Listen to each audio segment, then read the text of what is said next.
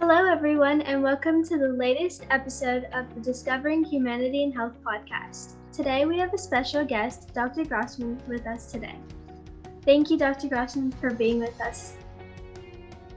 Yeah, it's my pleasure. Thanks for having me. So, my first question for you is, can you introduce yourself for us and give us some background information about you? Sure.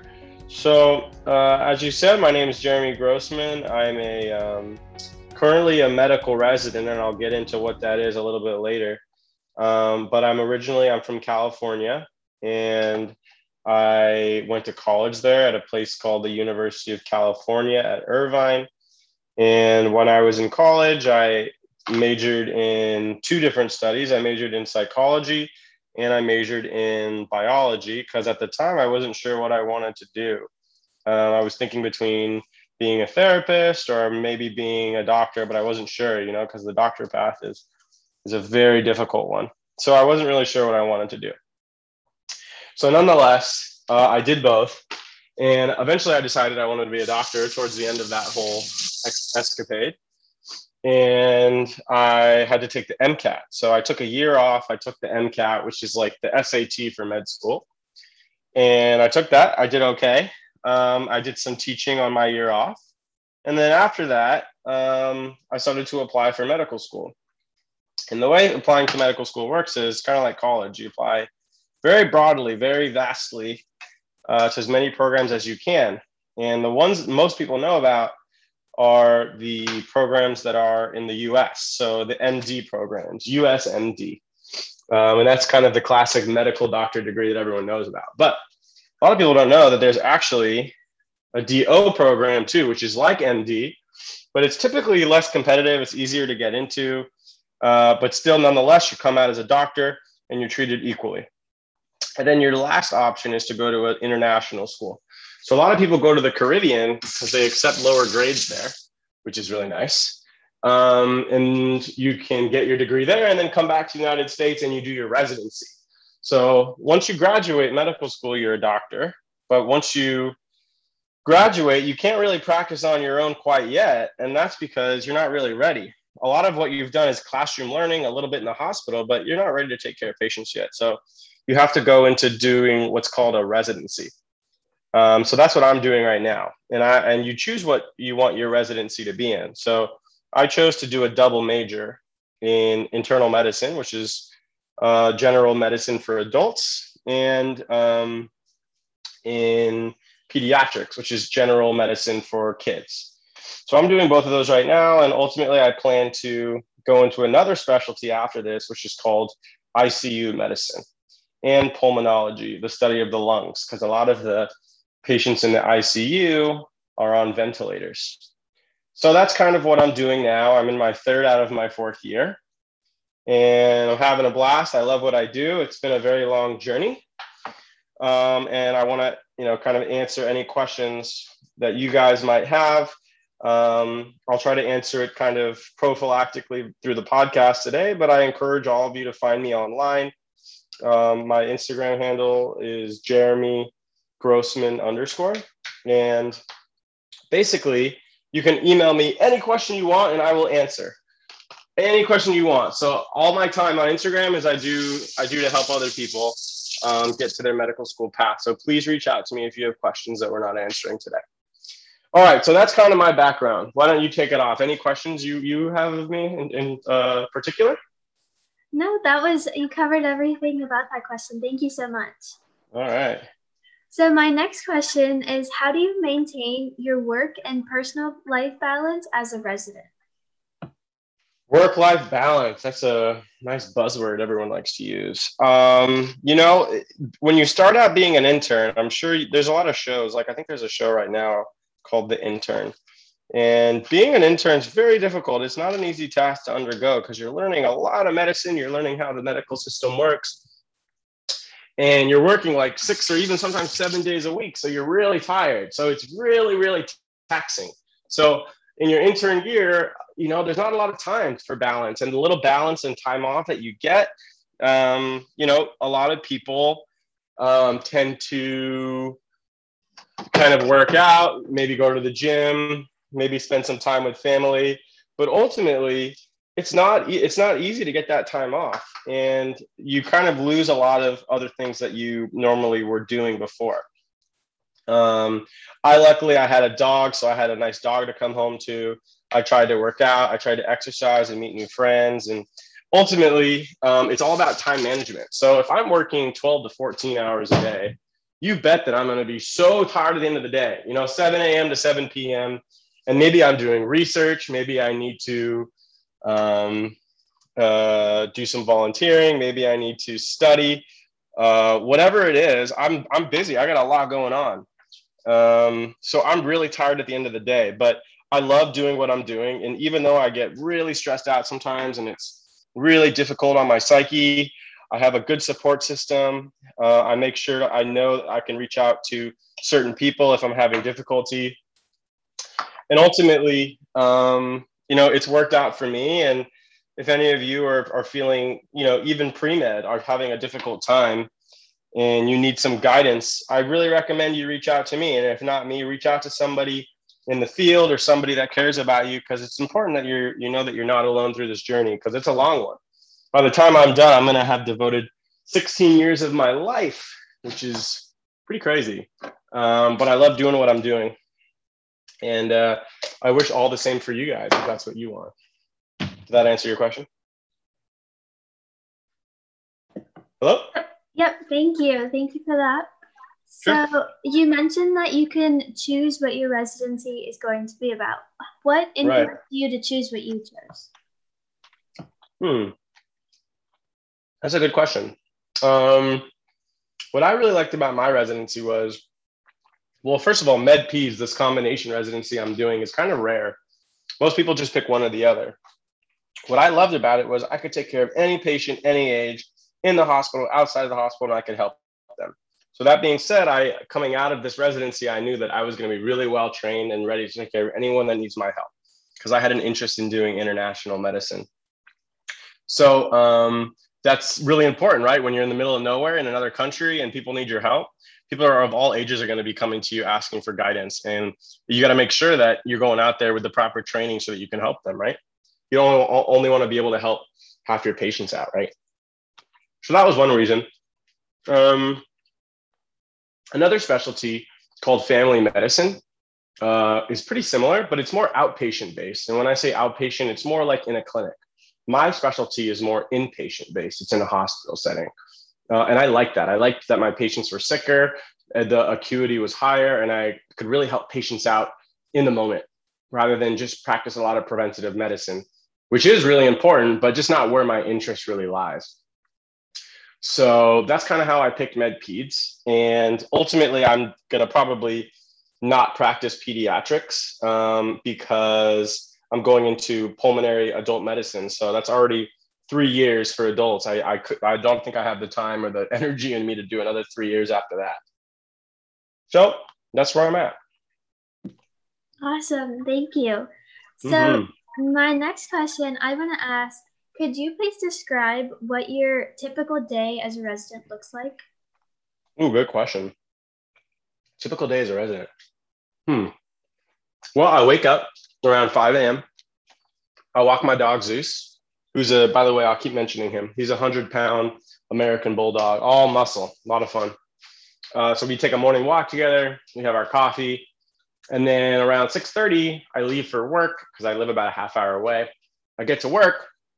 And then I meet the doctor that was covering my patients overnight because, I can't be there 24/7, right? So there needs to be somebody to watch my patients when I'm gone.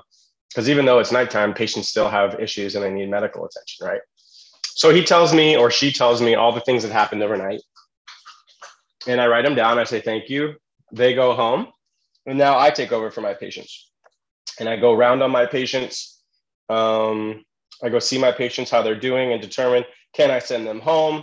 Do they need more type of medical treatment? Do they need more help? Do they need blah, blah, blah, blah? And then I make a decision of what I'm going to do with them. And so I have a list of about 15 patients a day.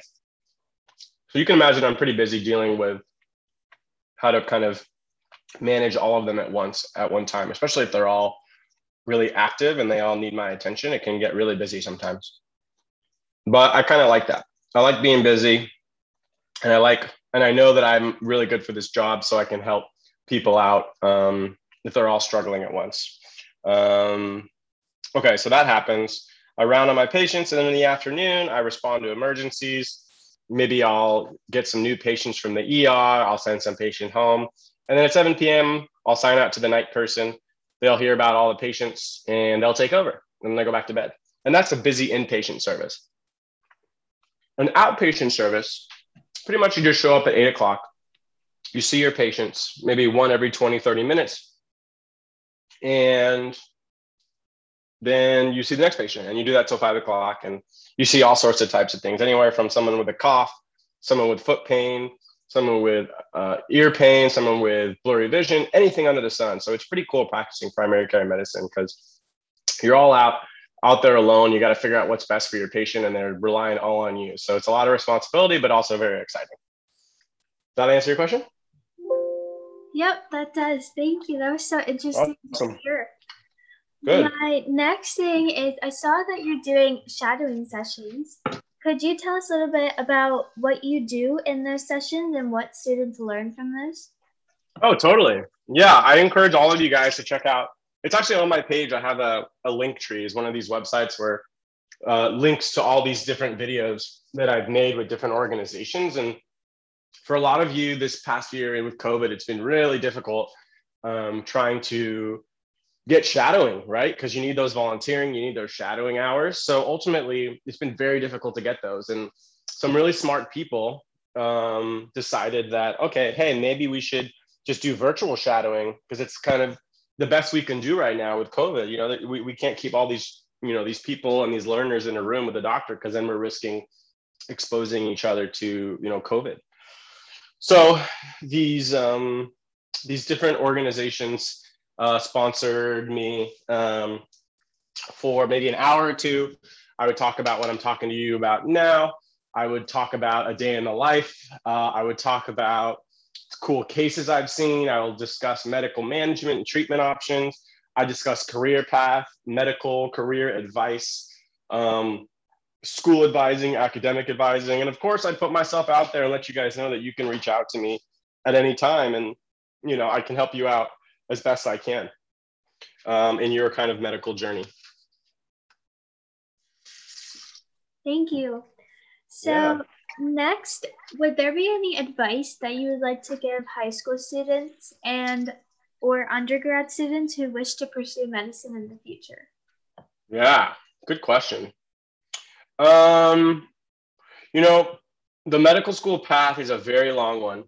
And a lot of people really like it because, one, you get respect from everyone. You say you're a doctor. Wow, you get respect. And that's fine and well. But ultimately, what you're doing is you're helping people out, and it's a really respectable field. But what a lot of people don't realize is the journey it's going to take to get to that position, right? Let's say I want to be a general primary care doctor. That's only about 7 years of training. Let's say I want to be like a neurosurgeon or a specialty plastic surgeon. That might be, 8, 9, 10, 11, 12 years. So you really have to think about how much time you're devoting.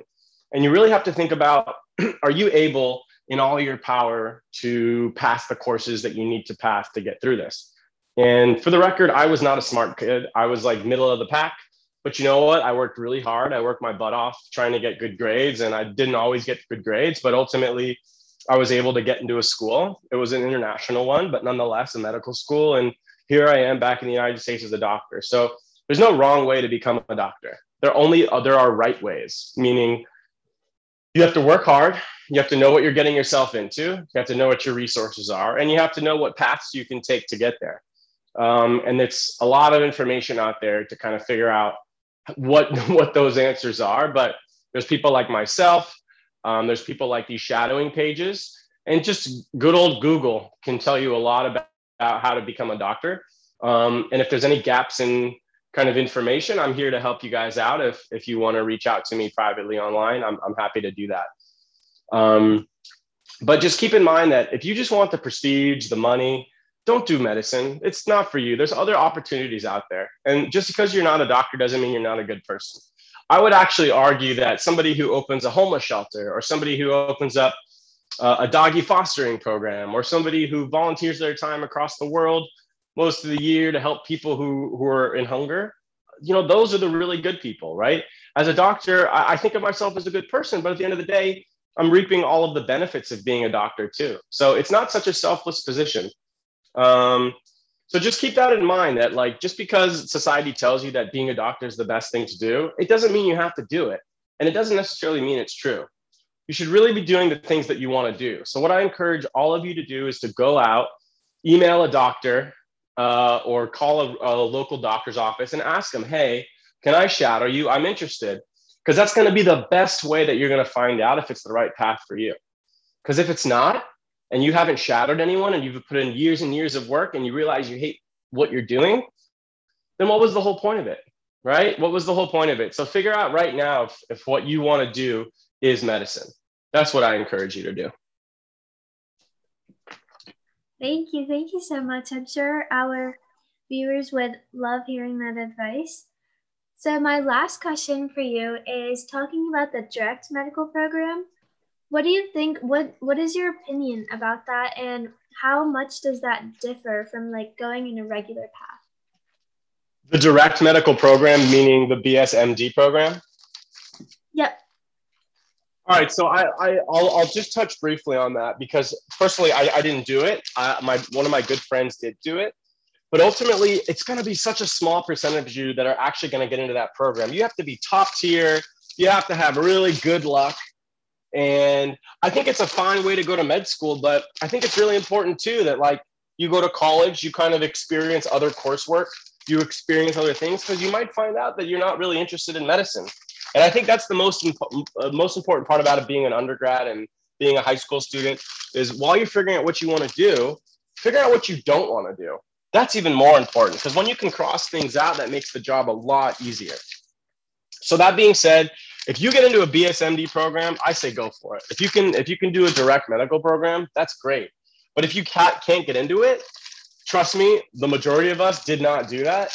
And it's actually more normal to not do that, just because I think the programs are rarer and they're so much more difficult to get into. Thank you so much for that information. So that was my last question. Thank you, Dr. Grossman, for being here with us today.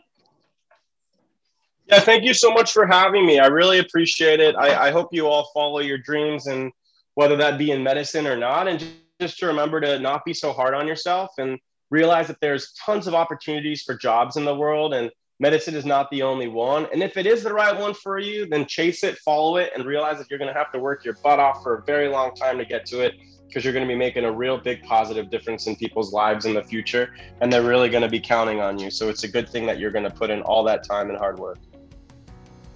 Thank you, and thank you for listening to the Discovering Humanity and Health podcast. And that concludes this episode of Discovering Humanity and Health. Thank you so much for listening. Make sure to check out other episodes at www.humanityandhealth.org.